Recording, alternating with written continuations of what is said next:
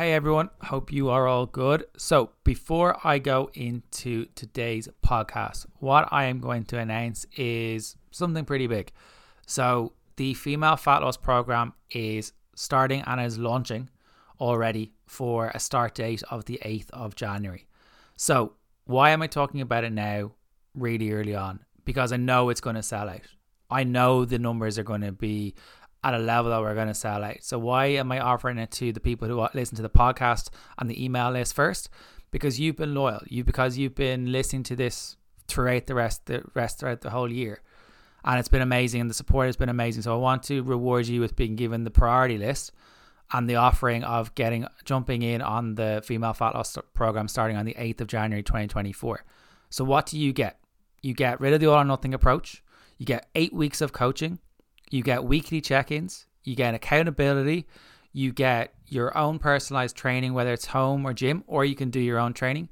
You get your personalized calories, you get an individualized coach, you get a one-to-one call with me towards the end, you get a Facebook group with like-minded people, you get weekly lives, and did I say that you get rid of that all or nothing mindset? And you also know that you're taken care of in January, that you're not going to do the same silly shit that you normally do. Excuse my French, but it's not the same silly shit that you normally do, which is go full ham and full restriction after eating all the full hams after Christmas.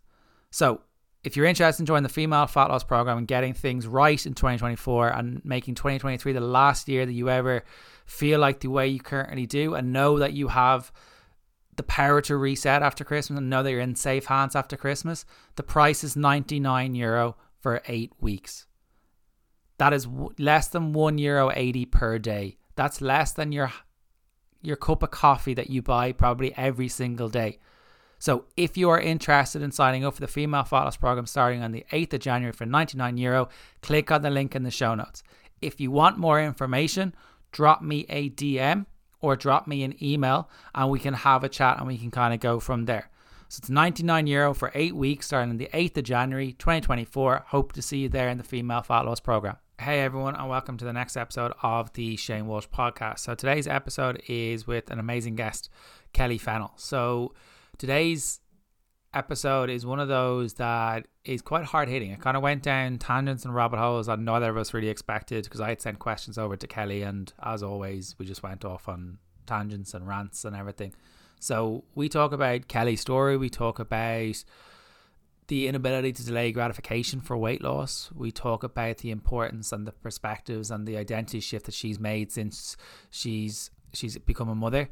We talk about that the self-worth is not found in the minds of other people. We talk about an awful lot of areas around mental health and the importance of that and navigating that piece of it.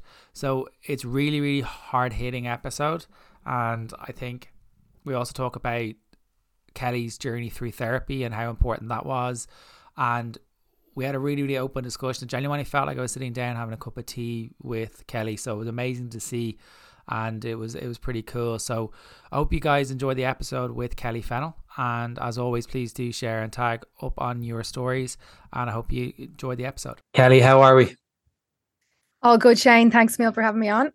No worries. I know I've kind of followed you for a while. I know we kind of came through a mutual person in Brian Keane. So I've been following you for a while. So we nearly forgot to press record before we kind of came on. We were chatting so much stuff beforehand. So for anyone who isn't aware of who you are, Kellie, can you give us a little bit of a snippet of your journey and what you do? Yeah, so I suppose I came to online coaching in a different way to a lot of people. I was take you right back. I'll take you right back, but I'll be quick about it. Basically, in school, I loved maths and science. So I was an absolute nerd. And I went on to study neuroscience out of school, studied neuroscience in UCD. The goal was to be a doctor. 90% of my class actually have gone on and they're qualified doctors. So that was the kind of goal. But during my college years, I think it was the last year of college, me and my cousin went to Africa and we volunteered to build houses for orphan kids. And one day, the person running the organization asked me, did I want to go down to the local school to teach kids some English? And I said, okay. So I went down and it was just one of the best days. It was definitely a pivotal moment in my life. So I was helping kids learn English. And I was just thinking, I love this. I love teaching people things. So I went home and I applied for a HDIP in UCD. So basically a teaching qualification, much to the shock and horror of my parents. I told them that I wouldn't be considering the medical route anymore. And I qualified as a teacher. And I was teaching for about 7 years. And I really did love teaching. But in the back of my mind, there was always this thing where I was thinking, I have so much more to give to people in terms of education and information that can change people's lives. And that's not in an arrogant way. I had just gone through, phases of being overweight, being unfit, and I had educated myself on how to, not be that way, but I'd done it in a sustainable way. And I just felt that I had a lot of information to give to people to help them. And yes, I was, helping kids, study for their leaving cert, maths and science and stuff like that. But a lot of the kids I was teaching just wanted to get a certain grade. They didn't care about maths. They didn't care about science. They weren't going on to study that in college. So they just remembered the information I was giving them, spat it out and never, used it again. Whereas I was thinking, okay, there's a lot more I can give here. So what I did was I went and I studied personal training and nutrition on the side. So I was working Monday to Friday as a secondary school teacher, and I was studying personal training and nutrition out of the sports campus in DCU on Saturday and Sunday. So that's a little point that I like to make to people there. A lot of people think they haven't got time to do this, that, and the other. You can always make time. It's just, what are you willing to sacrifice? And I was on the go 7 days a week to try and get the qualifications that I needed to get to the place that I wanted to be. So basically, long story short, I got qualified. I called up my principal in the school and I told her I wasn't coming back. And, that was another pivotal moment. I was going from being an employee all my life to now running my own business. And it was absolutely petrifying. I was so scared. It always makes me think of that saying that there's only 2 real addictions in life: heroin and a steady paycheck. And it's so true. We're also afraid of maybe, changing careers or taking a jump because we're in the comfort zone. We're getting paid every month, it's a nice cushy number. So we don't push ourselves. Whereas I said, I'm going to do this. And I'll never, ever forget. We were living in a different house at the time, and I had a little office set up, and on a piece of paper, I wrote down exactly the amount of clients that I would need to take on each month in order just to cover the rent and just to cover the food bills. And I said to myself, I'll be happy making that amount for a year, and then hopefully I can push on from that. But that's how this all started. And, I've been successful, and it's just grown and grown year on year, thankfully. And that was about 4 or 5 years ago at this stage. It's mad to see the change. I know what you kind of said there about kind of like the pivot that you made. I think a lot of people are afraid to make that pivot. I know when people have kids, it's a little bit more fear and a little bit more. It can be harder, but like a lot of people, as you said, people are addicted to that paycheck. But like realistically, working for yourself is probably more steady than working for someone else, because you could be fired by any time if you're working for someone else. Yeah. No, I get what you mean. And as well, I heard a conversation before about if you're getting results for someone else, and you're providing the results, why do you think you can't get them for yourself doing something that you love? And I truly agree with that. Now, just to preference, like when you're changing and starting up your own business specifically, you do have to put a lot of work in at the beginning. Like I remember the first 2 years in particular of running my own business, I was working, 14, 16-hour days, and that's not an exaggeration. But at the time I didn't have kids. I now luckily have kids, and that's not an option. But yeah, listen, change. Nobody likes change. Change isn't easy. It's uncomfortable. But if you're willing to do the work, you'll get the results. Everything has a price tag, and if you're willing to pay the price, then you can get the results. Exactly. And it's pretty cool to see where you've kind of started from, like 5.5 years ago, I think you said as well. One of the big things you've kind of mentioned there, like we were talking about it off air, about the days that you work and you're quite time efficient and you know what days you're going to work. And a lot of people can struggle with that whole mindset of I haven't got enough time. But one of the things you talk about quite brilliantly is a thing called a consistency calendar. Can you talk about what that is and how that can actually help someone to almost find time for themselves? Yeah, so I use a consistency calendar myself, and I get my clients to use it to just allow them to look at the bigger picture. And what I mean by that is one sentence that I literally have drilled into my client's mind is going off plan isn't the problem. How long it takes you to get back on plan is the problem. And listen, you're supposed to go off plan. People might find that weird to hear me say, but you're supposed to celebrate and overindulge when it's your birthday, when it's Christmas, when you're away on holidays, and having a consistency calendar just allows you to look at the bigger picture. So basically what I do, and it's really easy and you can do it right now, is you just go online, you type in free monthly calendar, whatever month it is at the moment, and you just print that off for free. And then what you do is you sit down and you put in every single event or thing that you have coming up that month. And what it does is it allows you to pre-accept that you're going to go off plan.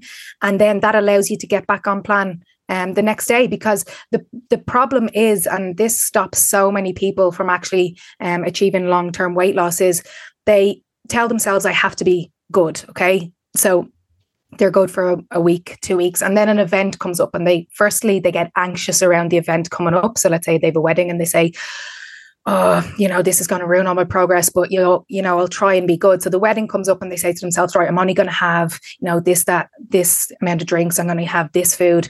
And they really, really restrict themselves because, again, they're trying to be good. And what happens is they get one drink in, 2 drinks in, and they go absolutely wild. So they've gone off the plan that they've told themselves that they're going to do. And what this does is the next day, it brings about this massive feeling of guilt. And what that guilt does is then allows that one day of overindulgence to turn into 2 days. Those 2 days turn into a week turns into a month. And then that person finds themselves back at square one again, saying to themselves, oh, I have to lose a bit of weight. And it's just a vicious cycle to get into. So if you print off that calendar, put in the days that you're going to quote unquote be off plan, it just allows you to enjoy them and get straight back on plan. And it can be done for anything, it can be done for events. It can also be done to track your training. So, print off a free calendar, write in the days and the times that you want to train, and then tick them. And as you tick them, it's also, I like to call that type of calendar an accountability calendar. Tick off the days that you're supposed to train, and then you can see them add up over the month. A good example of this, a real life example that I did myself was, and I chatted to Jordan Syatt. I actually had him on my podcast a couple of months ago, and I just finished this thing that I'm about to tell you, and I was chatting to him about it because we were talking about consistency. But I had said to myself, right, I'm not going to drink for the next month. And I don't even know what month it was. It wasn't January or anything like that. I just like to set myself little challenges. So I got a consistency calendar. I printed it off and I said, every day I'm going to tick off when I don't drink. Not that I'm an alcoholic or anything, but I just said to myself, you know what? I'm going to do this for a month. So I was plodding along. Day 15 came and something shit happened. I don't know. I had some bad news or something. And I was like, do you know what? Fuck this. I'm having a glass of wine. So I sat down that evening. I had a glass of wine. Then the next day I had 2 options. I could say, well, I've fucked it now and drink a glass of wine for the remaining days of the month. Or I could say, you know what? It's grand. I'll just get back to it. And that's what I did. So at the end of that month, I was looking at this page and I had 30 ticks of where I had not had any alcohol. And I had 1 X on the day that I had alcohol for that specific reason. But what so many people do is on the 15th, when they went off plan and they had their glass of wine, and do you know what? They probably should have had their glass of wine if they had got bad news or whatever. They say, I've ruined it, everything now, and they catastrophize it. And then they have a glass of wine for the remaining days of the month. But ask yourself, what's better? 15 days completed or 30 days completed? And everybody knows the answer to that. But it's this process about getting back on plan as soon as you can. As I said, going off plan, that's not the actual problem. There's going to be times in the year where you go off plan because of planned events, like I said, Christmases, weddings, and also unplanned events. Your boss was an absolute arsehole. You get home, you're stressed, and you eat the tub of Ben and Jerry's. Who cares? We all do it. Just get back to it the next day and you won't ruin your progress. It's interesting what you said about if people are quite visual, they're really, really useful to do. I know you're talking about like the X's on the calendar. I know Jerry Seinfeld, the comedian, he used to do that. He used to have to write a joke a day and he used to have the calendar in front of him, put a big X. So by the end of the month, he'd have 30 or 31 X's or 29, whoever wants to be awkward, on the calendar. But I really like that idea of if you maybe take things into maybe like a 12-week block or an 8-week block and saying, right, I'm going to try and lose weight for these 8 weeks. look at what events you've got coming up for those 12 weeks and plan ahead. Most people were very quick to I'm not saying you have to plan everything. I'm not like, life is for living as well, but it allows you to say, right, this is when I can push things a little bit harder, and this are things I need to be actually check in and kind of like lower my expectations almost. So I love that on plan, off plan thing, and I love that visualization thing. It is really, really useful. And it does help people just kind of seeing it up in front of them and planning a little bit more. It can kind of lead into the next question, which is that kind of element of instant gratification, because instant gratification and weight loss kind of go hand in hand. Can you kind of talk about that a little bit more? Yeah, well, everybody in this day and age wants everything now. We're living in the information era and everything's accessible. We want everything now. You know, you can have nothing to eat in the house. You can just make one call and next minute you have a meal at your door. So everything is available now, but a lot of people carry that over into, you know, body composition and weight loss and stuff like that. And that's not the case. If it was so easy to lose weight, then everybody would be doing it and nobody would have a weight loss problem, but that's not the case. So I love, and it's something that I've been banging on about on my Instagram recently, because I just really love the mindset, trying to get people into the mindset of if you're able to delay gratification, you are going to be able to achieve anything in your life. And that's with your body composition, that's with your relationships, that's with your job, anything. So if we take it from body composition point of view, because that's what, you know, a lot of listeners will be trying to do. They'll be trying to lose weight. If you're able to say no now for better things to come, you're going to be able to achieve weight loss long term. So an example is, you know, you're a teacher and you're in the staff room and they've treats and they've sweets and everything in the staff room every day. If you're able to say no in the moment, you know, you're going to get the results down the line of weight loss. If you want to increase your fitness and your alarm goes off at 6 a.m. in the morning and you know, say to yourself, you know what, I'm not rolling over. Yeah, the bed's comfy and warm and it's raining outside and I don't want to go, but I'm going to get up and I'm going to show up for myself and I'm going to do what I said I'm going to do. If you're able to foster that ability, you can achieve anything in life. And listen, it's not easy, but it's like a muscle. The more you are self-disciplined, the easier it gets, because you get better at doing it. So this whole thing of everybody wanting everything right now, I always say to people, if it was easy, everyone would be doing it, but it's not easy. Self-discipline isn't easy because it's not gratifying in the moment. It's difficult in the moment. But a quote that I like to use is, I may get this one right now: growth is trading discomfort in the moment for satisfaction in the future, whereas decline is trading comfort in the moment for unsatisfaction or discomfort in the future. And it's just about choosing your suffering. That's, I mean, if I could get one tattooed into my brain or into client's brain, it's choosing your suffering. Because people aren't aware and they forget that no matter who you are, no matter where you are in this world, you always have a choice. There is always a choice to be made. And listen, I'm going to say to anyone out there, and I say it to clients, I don't care what your choice is. It's your choice. But what I do care is if you're going to bitch and you're going to moan about the results that you have from the choice that you've made. The biggest pet peeve of mine, and I said it to Sarah Catterson, I was on her podcast last month, I said was people online looking at Sarah's body, looking at my body, looking at Shane's body and saying, oh, it's not fair that they're, you know, they have a nice body and they're confident. And I'm like, it is fair. Because I've put the work in every single day to get to where I want to be. And people need to realize that the reflection that they see in the mirror, the image that they see in the mirror is a reflection of every single choice that they have made up to this point. But the brilliant thing, the amazing thing is that only you can change it. You can change it. You have the power to change it. And you might be asking, how do I change it? Well, how do you improve anything? You know, you go and you get help and you get the right information and then you start to show up for yourself. I have an episode on my podcast. It's called Curating Confidence. And if you want to become confident in yourself, all you have to do is do what you say you're going to do over a prolonged period of time. Show up for yourself. We all show up for our partners. We all show up for our kids, but we don't show up for ourselves. So it's about asking yourself, what do you want now or what do you want most? And then deciding. As I said, everyone has that choice. I really like that element of kind of everyone has a choice. Like if you do it once, it could be a mistake, but if you do it 2, 3 to 4 times, it is a choice. But I like that whole element of like, it's about owning your decisions rather than giving out about where you potentially are. Like don't give out about maybe your savings if you haven't been saving enough over the kind of continuous time to make it more money related, because we can all relate to money in some shape or form. And I think it is really, really useful. And I think it's really useful for people to kind of to see that it's not about kind of coming at it from a hard line. It's about coming at it from an approach of kind of like a reality and actually owning up to what are you acting like the person you're saying you want to become. I know sometimes clients have maybe latched onto that on previous episodes that I've done. It's kind of like, am I actually owning up here? Am I actually stepping up to what I want to do? Who else is being impacted if I don't do X, Y, or Z? If I don't go for my walk, who else is being impacted?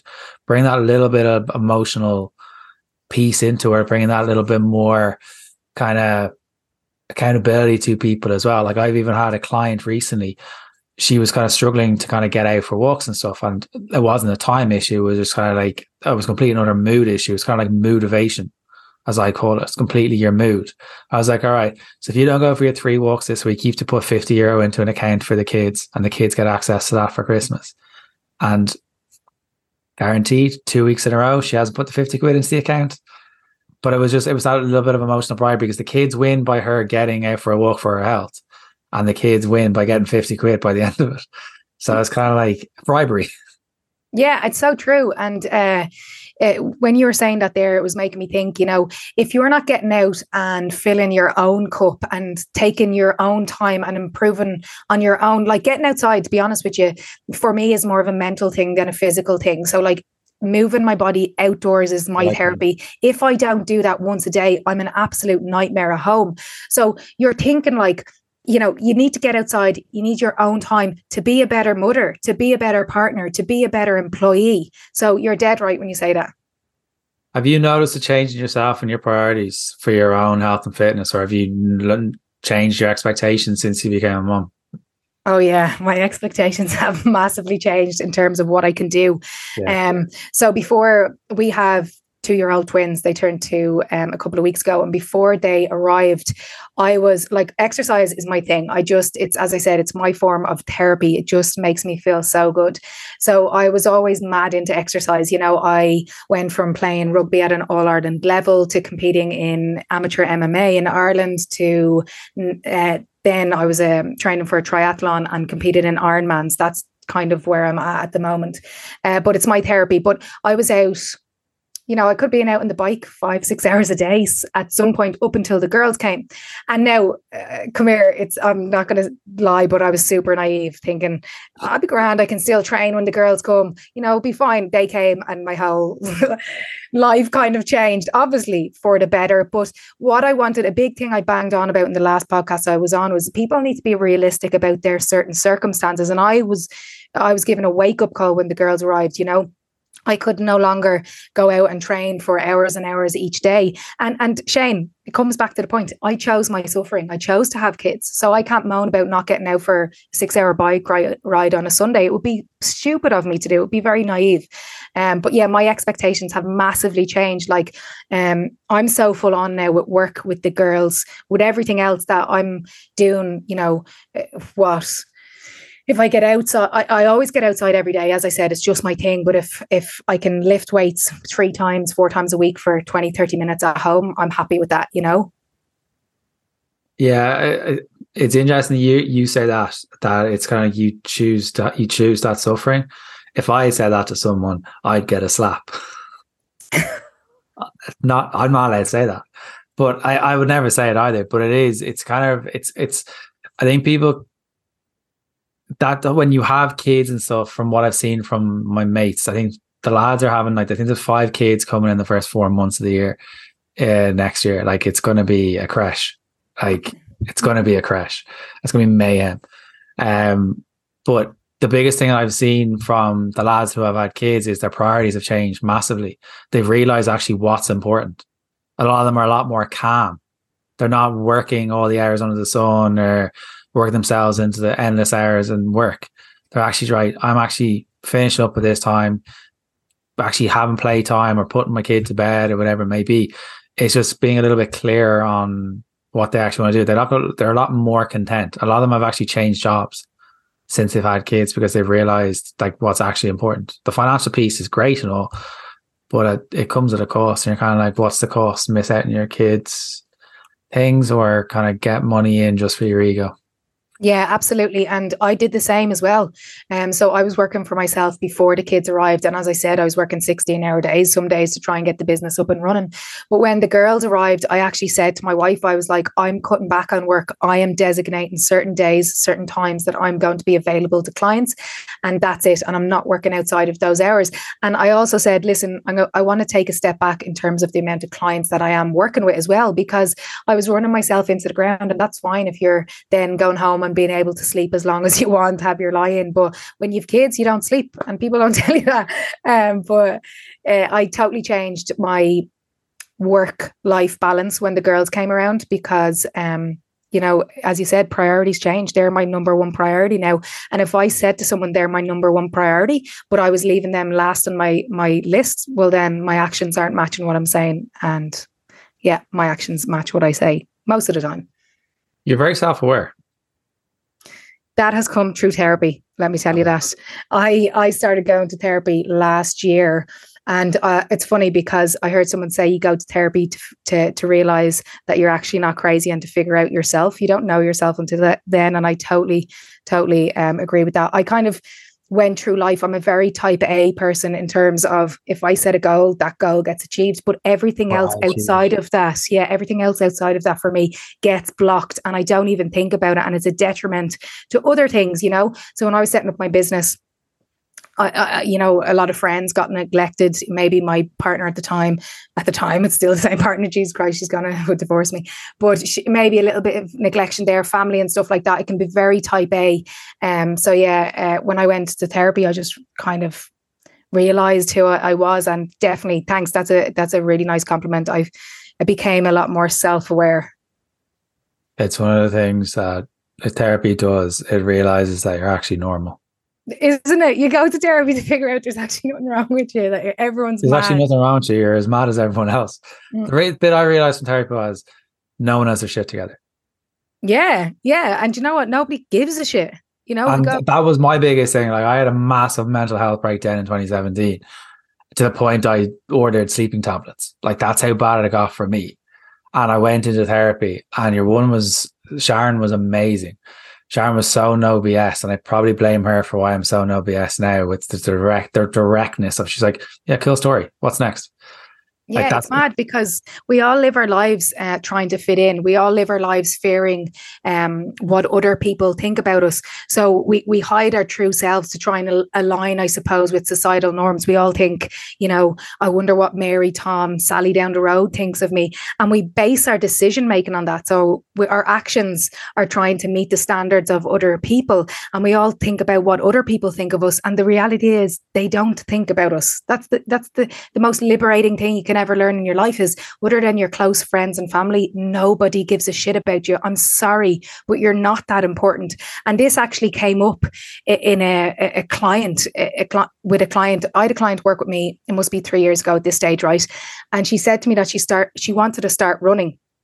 So I made her out a running plan, a lot of walking and a lot of running. But she said on one of her check-ins, she said, Kelly, every time I'm running down the road and a car drives by, I stop running because I don't want to be, I don't want them to look at me and think, what's this one at? And all I said to her was, if you were in that car, driving the car, and you saw somebody running down the road, would you even give them a second think or thought? And she said, absolutely not. And I was like, so why do you think you're so important? We all think that we're the focus of everyone's attention. And the most liberating thing, as I said, is you're not. People have their own shit going on. They don't care about you.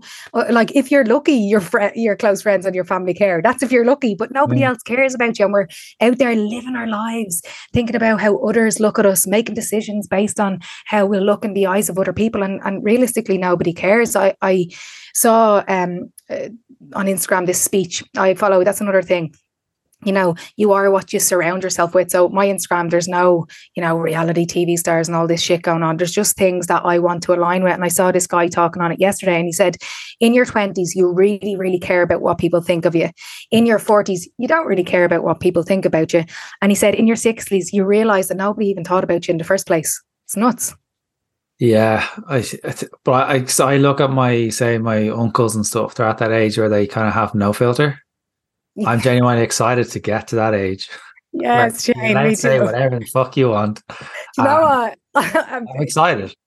People on Instagram, right there, I get messages every single day, and the biggest thing that people say to me is, I love your no bullshit approach. And half the time I know they're saying you're a fucking bitch, but I need to be told this. I tell people not what they want to hear, I tell people what they need to hear, in order, and you can take it whichever way you want. If you don't want to do what I'm saying, don't, but then you'll be stuck in that situation. But if you do want to take it on board and realize, what, I need to be told these harsh truths in order to change, well, then you can take that pathway either. Yeah, but I do think also you have to be ready to hear the tough love at the same time. But also, I do also feel there's another element of it that people want to be offended these days.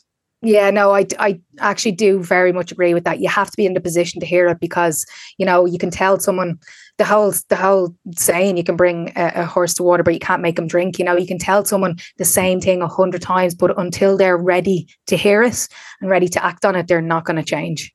No, and that the whole thing about caring what other people think. I remember talking to the counselor at the time, and she was kind of saying, "Are you that arrogant that you think everyone cares about you?" It's like, what do you mean? It's a real harsh statement to make. She goes, "No, are you that arrogant that everyone thinks?" It's like, no. But she's like, "Well, what are you worried about then?" I know, it's mad. It's just mad when you get to that point of realization. But my counselor always says is, when you realize something, you're like, Jesus, how did I never know that before? Yeah. But it's getting to that point of awareness. You won't know until you get there. But yeah, therapy has definitely changed my life. Shane, if you would have met me 5 years ago, you would have. I don't know if you like me at the moment, but you definitely wouldn't have liked me back then. I was an absolute pick. Well, I'd say what was it, 6 years ago, 6.5 years ago? You probably wouldn't recognize me because I probably had hair as well. So okay. A long time ago. That was fair. Like, I think we all kind of get to a certain point where you're kind of like, you realize what your own bullshit is. You're kind of like, you try to navigate it as best you can. And then you surround yourself. I think I've definitely, if you look at who I was surrounded with in my 20s compared to who I'm surrounded with in my 30s, it's a very, very different crowd, and it's for the better. I couldn't agree with you more. 20s. Like, I look back on 20s, like, I didn't really like that. I felt sorry for the person in my 20s. Just lost and kind of like wrong ladder against wrong wall. Just genuinely felt sorry for them. Just felt like giving them a hug. Yeah, absolutely. And I'm the same as well. Like, it's you become who you surround yourself with. And I was surrounded by the wrong people in my 20s. And it's only through realizing that I was, and unlearning all of these horrible behaviors that I have, that I'm now able to, surround myself with the right people. But to be honest with you, this can get a bit deep, but if any listeners are listening, that listen to my podcast, I talk about this in my podcast anyway. When I was 19, I was with a guy, and we were together for a while, and everything was going great. And he actually committed suicide, and I found him in his bedroom. So all my 20s were very, very messed up period of my life. I was in college, and I was excelling in my career, in my sport. I was the captain of the rugby team. All of these things, people would have looked at me and said, "Oh, Kellie's a great life, doesn't she?" And I was dying inside. I hated myself. I had no self-worth. I was thinking in my mind, I clearly wasn't good enough to make him stay. All of these things going on until I was 29. My mom, who is an angel in disguise, she's just my favorite person in the world. She came to me. I didn't say anything to her, but she came to me and she said, "Kellie, please go to see a counselor." And I was like, "I'm grand. What are you talking about?" And she was like, "I know you're dying inside." And so yeah, that's how my that's how my I suppose therapy started. But it just, people are going through such traumatic things, and it's not until you start talking about them that you can release yourself from them. Because I spent 10, 11, 12 years of my life hating myself. I fucking hated myself, the person I was, but everyone looked at me as this beacon of success. Whereas when I started talking about all of these things, I'm now like in such a better place. And I actually, like, this 5 years ago, 3 years ago, maybe I wouldn't have been able to say this, but I actually like myself. I don't blame myself for things that were outside of my control now. I'm not living my life, thinking about the past, dwelling on the past. How could I have changed it? What could I have done differently? And I'm just enjoying my life. And yeah, it allows you to be, more self-aware, and it allows you to live in the present. Isn't that the problem? We all, are anxious about the future. And we all want to change the past, that we never actually live in the present. So we get to 90 years of age lying on our deathbed and we've never been in the present moment. So life is over, That's very morbid, but anyway. No, but like, and I really do appreciate you sharing that as well. Like, I think people can see this highlight reel of kind of like, oh, they're achieving X, Y, or Z. You're kind of like, you can normally see it in the eyes. I can see it in the eyes when I talk to clients and you're kind of talking to them. You can see people who are lost, some people who are lost, and then you kind of like, we all have these stories or these things that we carry with ourselves, and they almost become like a movie, and we kind of think that we're the star of that movie, and we can almost latch onto it so quickly, and we believe that it's the truth. So we act like that person. Like when people say, I'm an emotional leader, it's like, no, you're not an emotional leader. You're someone who eats emotionally, which means you're human. But people will latch onto, I'm an emotional leader, or I'm a stress leader, or I'm X, Y, or Z. It's kind of like, you're none of those. You need to disassociate yourself from the actual, like, there are belief system that's protecting you from owning your shit. Exactly. If you are telling yourself you're that person, well, it means that you don't have to change. I'm a lamppost, so... There you are. And come here, actually, Shane, when you were saying that, you were actually saying, a lot of people are lost in life. The first thing that popped into my mind is that I cannot tell you the amount of women that I've worked with. Now, maybe it's just a thing that women talk more than men, but so many women that I have worked with tell me that since they have had kids, they have lost themselves. And before I became a mother, I was kind of like, that's a mad thing to say. I totally understand that now, and that's probably the biggest cohort of women I work with at the moment, is mothers trying to get their life back. Because when kids come along, it's funny, me and my wife were laughing about the other day, you think, oh, we're going to have kids and they're going to fit lovely into my life. They tell you what to do. They tell you when you can sleep. They tell you, they rule the roost, and it's the most magical thing. Like, I'll never forget hearing that someone said, how would you describe having kids? And someone said, I would describe it as wearing my heart outside my chest. And I'm getting emotional thinking about this because they're the most amazing things that have ever happened to me. But it's okay for people to say that. It's also the most difficult thing that I've ever done, because it absolutely is. You're going from getting 8 hours sleep or whatever to not sleeping in the early days. That gets better and so on. But your whole life changes, and nobody can prepare you for it. Because I said to my sisters have kids that are older than my kids. And I said, lads, why didn't you ever tell me how difficult it was? And they're like, could you explain to somebody that doesn't have kids how difficult it is? And the answer is no, you cannot explain to someone until they're in that situation. But yeah, you can lose yourself when you have kids, because they come first, and rightly so. But it's about sitting down and taking, as we said earlier in the episode, taking time for yourself to show up as a good mother, fill your cup so that you can fill others. And I can hear an awful lot of clients that I would have that would be able to relate to what you've just said, because there is this element of the identity changes for a lot of people. They've maybe gone from a corporate world doing quite successful there to now maybe becoming the stay-at-home parent by choice or whatever it may be. Or they may have been the person who was out socializing all the time, was center of attention and on that, and they've gone to now becoming the person who's literally has sick all over their shoulder. Or there's other elements of it, like that they're looking for acceptance from the people, they're looking for validation for the work they're doing in the house, and they may not be able to communicate that to their partners. There's all these kind of different things that they just maybe don't feel heard, and they feel lost in what they're trying to do. And kind of like, it's realizing that women are better at talking, but sometimes they can struggle to, because people haven't been taught how to actually, especially in Ireland, I would say, we haven't been taught how to deal with our emotions quite very well. So it's kind of like, well, if you haven't been taught how to do something, how can you know how to do it? So if you can't verbalize how you were feeling, how is anyone else going to verbalize it or understand it for you? You may be able to give little subtle hints, but if your partner is a man, we're not very good at picking up hints unless you tell us exactly what to do. Yeah, come here. I feel like before I did go to therapy, I did, I suppose, what you were saying there, act like a mad. I just was so crap with communication. Like Mo be like, "What's wrong?" None. Grand, grand. And I actually say to her now, "How did you put up with me? Like I was Yeah. just so bad." But you're so right. Like we're never taught this. We're always taught to shut up and just get on with it, you know. And so how are you supposed to communicate your feelings and stuff like that when you don't really know how to do it? Like anything, there's a way to do it. And if you're not taught as you grow up, well, then you're not going to know. Yeah, I think it's if you're able to do it as you kind of grow, and I do think, as I said to Kelly already, like if you do go to therapy, people are scared of it. I don't really think there's a need to be scared for it. I really don't. I think the fear is judgment. Really. Absolutely. And it's kind of like, well, that person's job is to listen to your shit.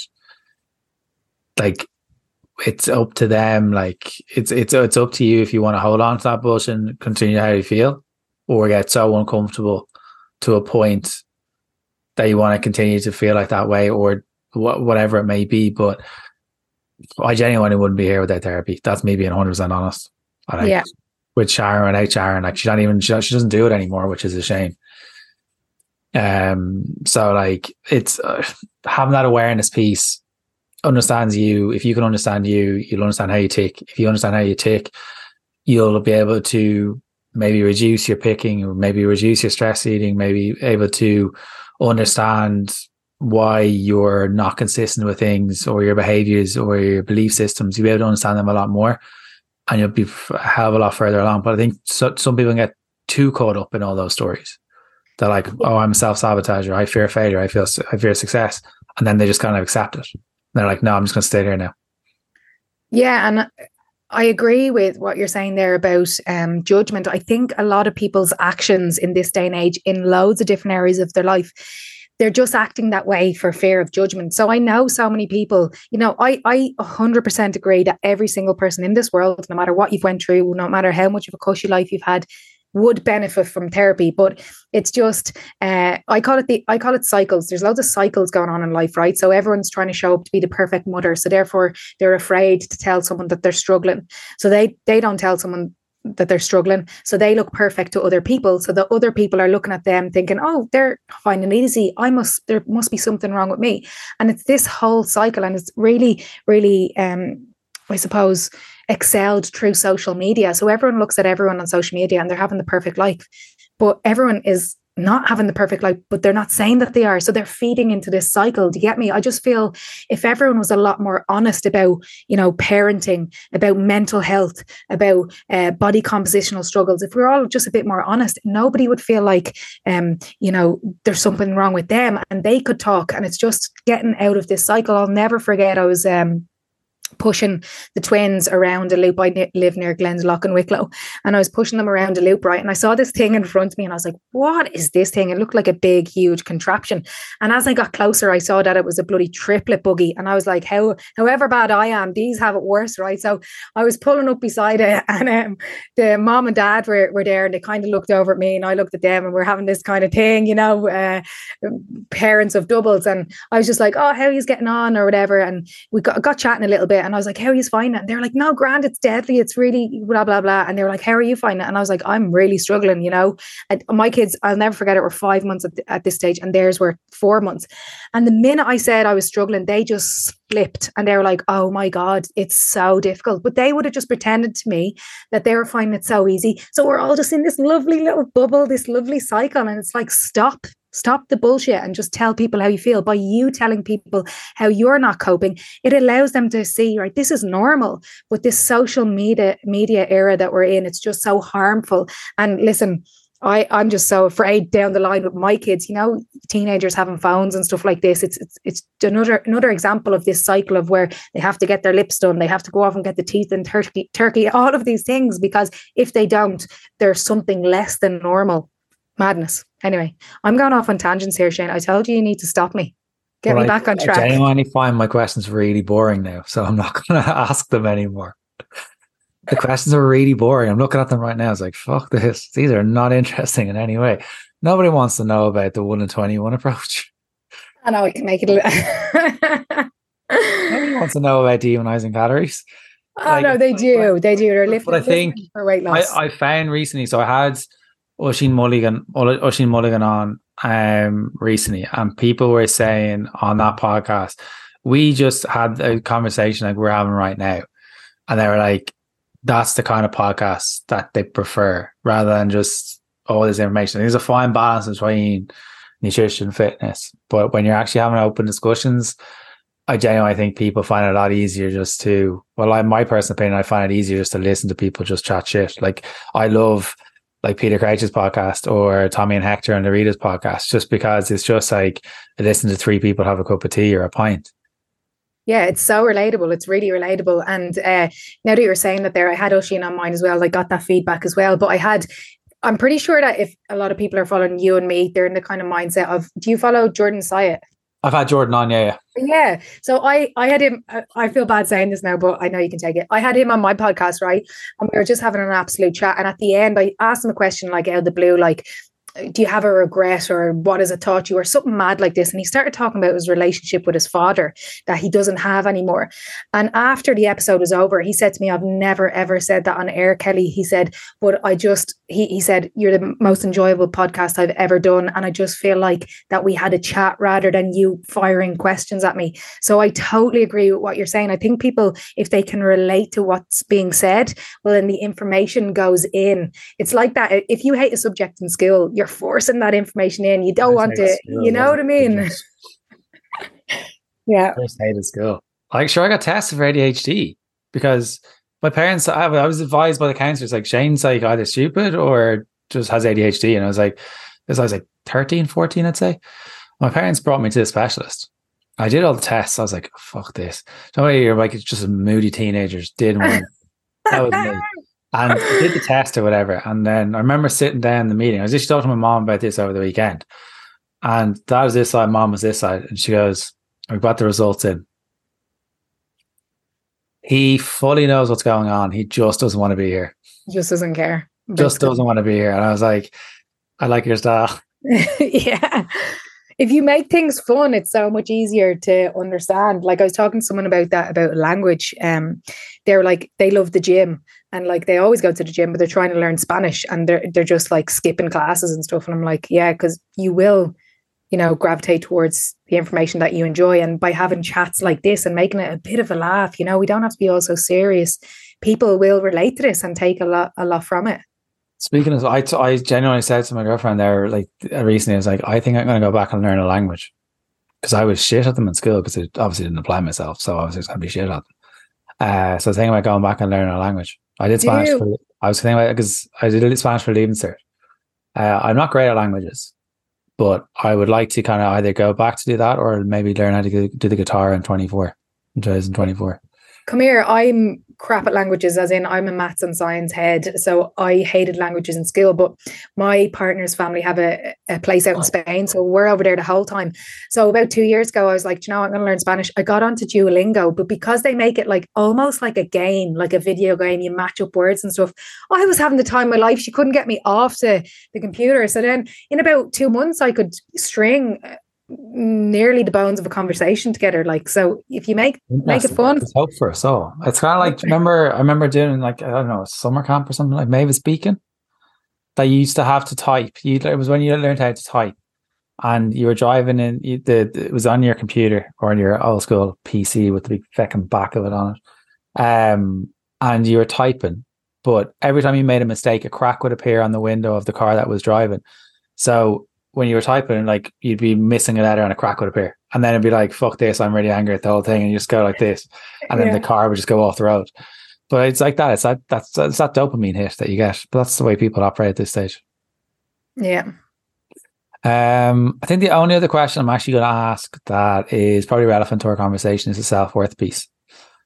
Because one of the things you've said in your posts, and I think you've said on your podcast, is that your self-worth is not found in the minds of others. And I think it's really, really important to kind of like, we've spoken about not caring what other people think, but I think that statement needs to be kind of like fleshed out a little bit. Yeah. We talked about it earlier on that we're all living our lives and making our decisions based on what others will think of us, So you're living in an estate and everyone knows you in the estate, and you're thinking, oh, I wonder what Sandra or Mary would think if I made this decision. So we're making decisions on what other people think of us. Whereas I know we've kind of hit on it in this podcast, but life is, in the grand scheme of things, life is just so, so short. And it's about doing what you want to do. Like, I'm going to say to my girls, like, I think it's a very Irish thing that you grow up, right? And you get your job, your steady paycheck. And I put my hands up, and I've said this to clients, I do videos for them weekly, and I've said it to people online. I used to think that the amount of money you have was correlated to the amount of success you had and the amount of happiness you had. Basically, the more money you have, the happier you are. That's the way we're kind of brought up to think. We're programmed that way, yeah. Absolutely. And it's only through me leaving, a steady job, and not everything was on the table in terms of I could succeed or I could fail. I could have absolutely no money, or I could make money, and it was all down to me, and there was nothing guaranteed. It was only then that I realized I'm making fuck all in the first couple of months. Obviously, I had no clients, but I'm so happy. And since then, I've just realized that obviously, like, I would be silly to say that, money doesn't matter. We need to pay bills. We need to do this and that. But as long as you have enough to get by and you're doing what you like, I'm telling you, that's the way to go. My sister went off, traveled the world, worked everywhere she could, hadn't got a care in the world. And she's probably the happiest of the six of us, to be honest with you. The rest of us stayed here. My brother's a mechanics, done the whole get a job, get a trade, all of this stuff. So this really changed when I had kids, because I always say to my wife, our girls are going to be told, do whatever makes you happy. As in, you want to go to college? Brilliant. You don't want to go to college? Don't go to college. You want to go traveling? Brilliant. So I'm going to tell them, whatever makes you happy, you go and you do it. And I'm not going to put pressure on them to know exactly what they want to do out of college. I think it's the most bizarre thing to be asking 16, 17, 18-year-old kids, what do you want to do for the rest of your life? I got to the age of 30 and I still didn't know what I wanted to do like me, for my life. It's just absolutely insane. And the funny thing is that there's so much pressure put on them, and it's from parents. Now, I know it comes from a place of love. Like, I do understand that when parents are like, oh, I want my little Jimmy to go and be a bloody lawyer or a doctor, I do understand that they're thinking, they'll have not good money and stuff, but it's because they're coming from a place of that's been programmed into them. So a massive thing that I talk about my clients, because not only is my coaching, nutrition and training, it's a very, very heavily based on mindset, because if you're not in the right mind frame to change, you're not going to change. But a massive big thing that I focus on is this concept of unlearning. So when you grow up, right, your parents, your grandparents, all of the adults, your teachers, all the adults that you're surrounded with, they pass on their faulty framework to you, right? And it's not your fault that it's passed on to you because you trust them, and it's not their fault that they pass it on to you because they've been taught by their parents and so on. But you get to a certain age where you have to question your beliefs and think, is what I believe, is that true? Or do I believe something else and I'm just going with the flow because it's what I've always been told? And it's not until you get to that point that you can change. And if I was to weave this into kind of weight loss and stuff like that, like I know a lot of your clients are looking for, and a lot of my clients are looking for, slimming clubs, fad diets, all of these things, right? Where I grew up hearing my mom, my auntie, say, I need to lose a bit of weight, and go down to the local slimming club, right? So I grew up thinking, you want to lose weight, you go to a slimming club, clearly.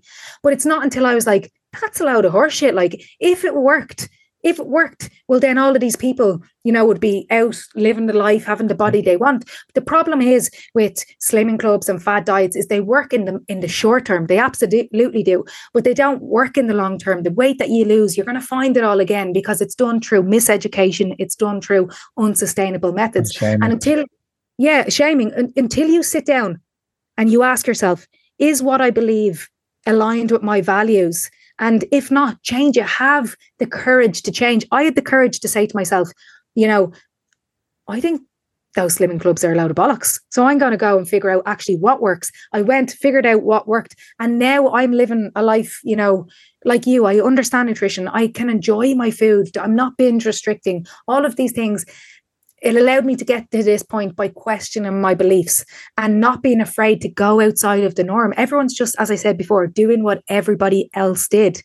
Be brave to stand up and change. But yeah, we're worried by what others people think. And I've had a lot of clients come to me saying, Kellie, my partner or my family are slagging me because I've started working, with you and trying to lose a bit of weight. And I'm like, they're slagging you because they're fucking terrified that you're going to lose weight and they're going to be left behind. Stop listening to people. Do what you want to do. My kids are going to be told, do whatever it is that makes you happy. If you're willing to work hard enough, you can do anything. You can turn any passion into a job. I did it. I'm obsessed with the human body, and I'm lucky that I have a very good background in terms of, I'm qualified biology, chemistry teacher. I studied neuroscience. I have a very good background that I suppose could use along with studying personal training. But whatever it is you want to do, you can do it. Interesting about the the slimming clubs and that side of things, because slimming clubs are shite, like genuinely. Like, how the fuck can a sin be a banana or whatever is it? The banana is, if it's whole, it's not a sin. If it's mushed, it's a sin. How can the fuck can you chew a banana? Shane, answer this question. What happens to the banana when it goes into your mouth? It gets mashed up. So what are you saying when you mash it up on the plate? It's any different? Stop, honestly. But come here, I do not judge people going to slimming clubs because they know no different. They're just doing what they've been told to do. But as I said, it gets to a point. Ask your person listening to this going to slimming clubs, ask yourself, have you been trying to lose weight for longer than 6 months? If the answer is yes, and you haven't got long-lasting results, you're doing something wrong, okay? And you might say to me, but how do I know what to do?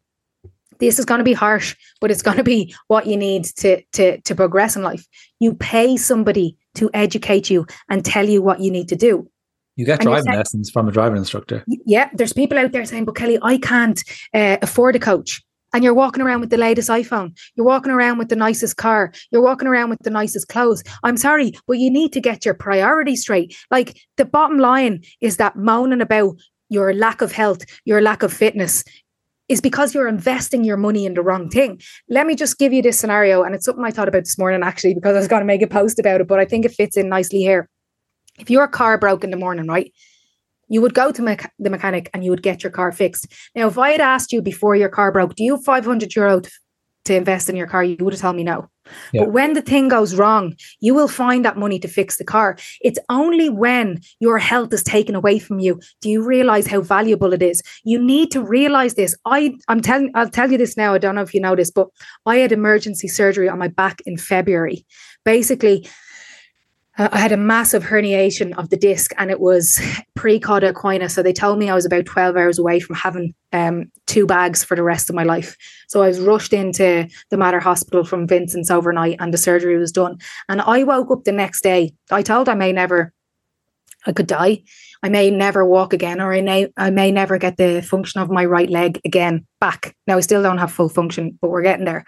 I woke up the next day and I was just like, the shit that we worry about, the shit that we moan about. But I could never have got to that position without that health scare coming to me. But people need to take that example of the mechanic, right? You'll find the money to get your car fixed because you really need your car. Do you really need your health? And if the answer is yes, you need to pay someone to help you. As you said, you pay for car lessons, but people are just prioritizing the wrong things. People come to me and say, I want to look great. So they go out and they buy the newest runners, the newest things. I'm like, you're putting things on your body to try and make yourself look great. Work from the inside out. Just sort your shit out. Start investing in the right things. And Jane, you should have had a kind of warning before you got me on. Kellie is gonna say things that are like, no, but I prefer when people are like, rather than fluffing around the whole thing, because I think your message is very similar to mine. It's kind of like, you need to take a bit of ownership of your shit. And yes, we all know like a calorie deficit works, all that kind of stuff. We know slimming clubs work for certain people, etc. They don't work for most people. But it is about taking responsibility for your own actions to a point. Like, if there's something not working, it's either that there's something blocking you, or there's some element of fear blocking you, or you're blaming other circumstances for it. And it's just about taking ownership of it. Like, I'm not going to hear it say you don't want it enough, all that kind of bullshit from Six Pack Pete that you get on V Shreds page or whatever it is. It's not about that. It's about, as I said to Kelly already, it's like, it's that awareness piece. If you're aware of why you're doing things, you're aware of what's stopping you, it's a lot easier to navigate. Like if you know why you're struggling to have your regular meals throughout the day, it's easier to sort that out. But if you're saying, well, I'm just too busy, it's like, no, you're not busy, because I can see, if I ask you to send me your screenshot of your phone screen time right now, it's probably about 6 or 7 hours. So you're spending a full working day on your social media. So please tell me where you have no time. It's like, well, could you do a 15-minute workout at home? It's like, yeah, but that's not going to be enough. I need to do an hour and a half in the gym. There's the issue. Your expectations are what the issue is. Your expectations that you need to be having every single meal chicken and broccoli. The expectation of restriction is the issue. You're addicted to restriction. You're addicted to chaos, because the only thing you've ever been told and shamed to do. So we need to change the method, and people jump into the other element of then weekends, and I can't have weekends. And that's what that whole thing is. Well, I can't afford it. If I give out this X amount of money, 150 quid, 200 quid a month, well, then I'm not going to be able to have my weekends with my mates. Like, but if you give that 150, 200 quid a month, you get to have you get to feel better in yourself by having those weekends with your mates. You're going to feel better in your clothes. You're going to feel better and be able to have more confident. You may even get the shift in coppers. Like, it could be whatever you want to do. Coppers always comes up. Don't know why. I think I have trauma with coppers. I was going to say, don't say that word. It just brings me back. I just have shivers. Yeah. That's like, there's trauma there. Come here, Shane. Do you know what is funny as well? That just with the mechanic analogy, you'll have to be paying to get your car fixed for the rest of your life. Whereas if you actually invest in a coach and you're willing and open to learn the actual methods to break the binge restrict cycle, to do all of these things, you'll only have to do that once. Do you know what I mean? If you really, really submerge yourself in this, because listen, I'm not going to lie, we all have clients who love the idea of going to work with a coach and think that the coach is going to fix it for them and that they get a reality check. You come to me and I'll give you every single thing that you need in order to achieve, but I can't do the work for you. And there's always going to be clients that are not going to do the work. But when I say clients who've done the work, I've specific people that are popping up in my mind. And there's one girl in particular, she's just completely and utterly changed her life. She's excelled. And I actually reached out to her, and I was telling you this before we press record here. I've reached out to her to maybe get her on board as part of my team. She's doing that well, but she was ready to take on the information that I was going to give her, and she was ready to implement it. And this is what I'm saying to you. If you're ready to do that, you'll only have to do that once in your life, because then and then you're free, Yeah.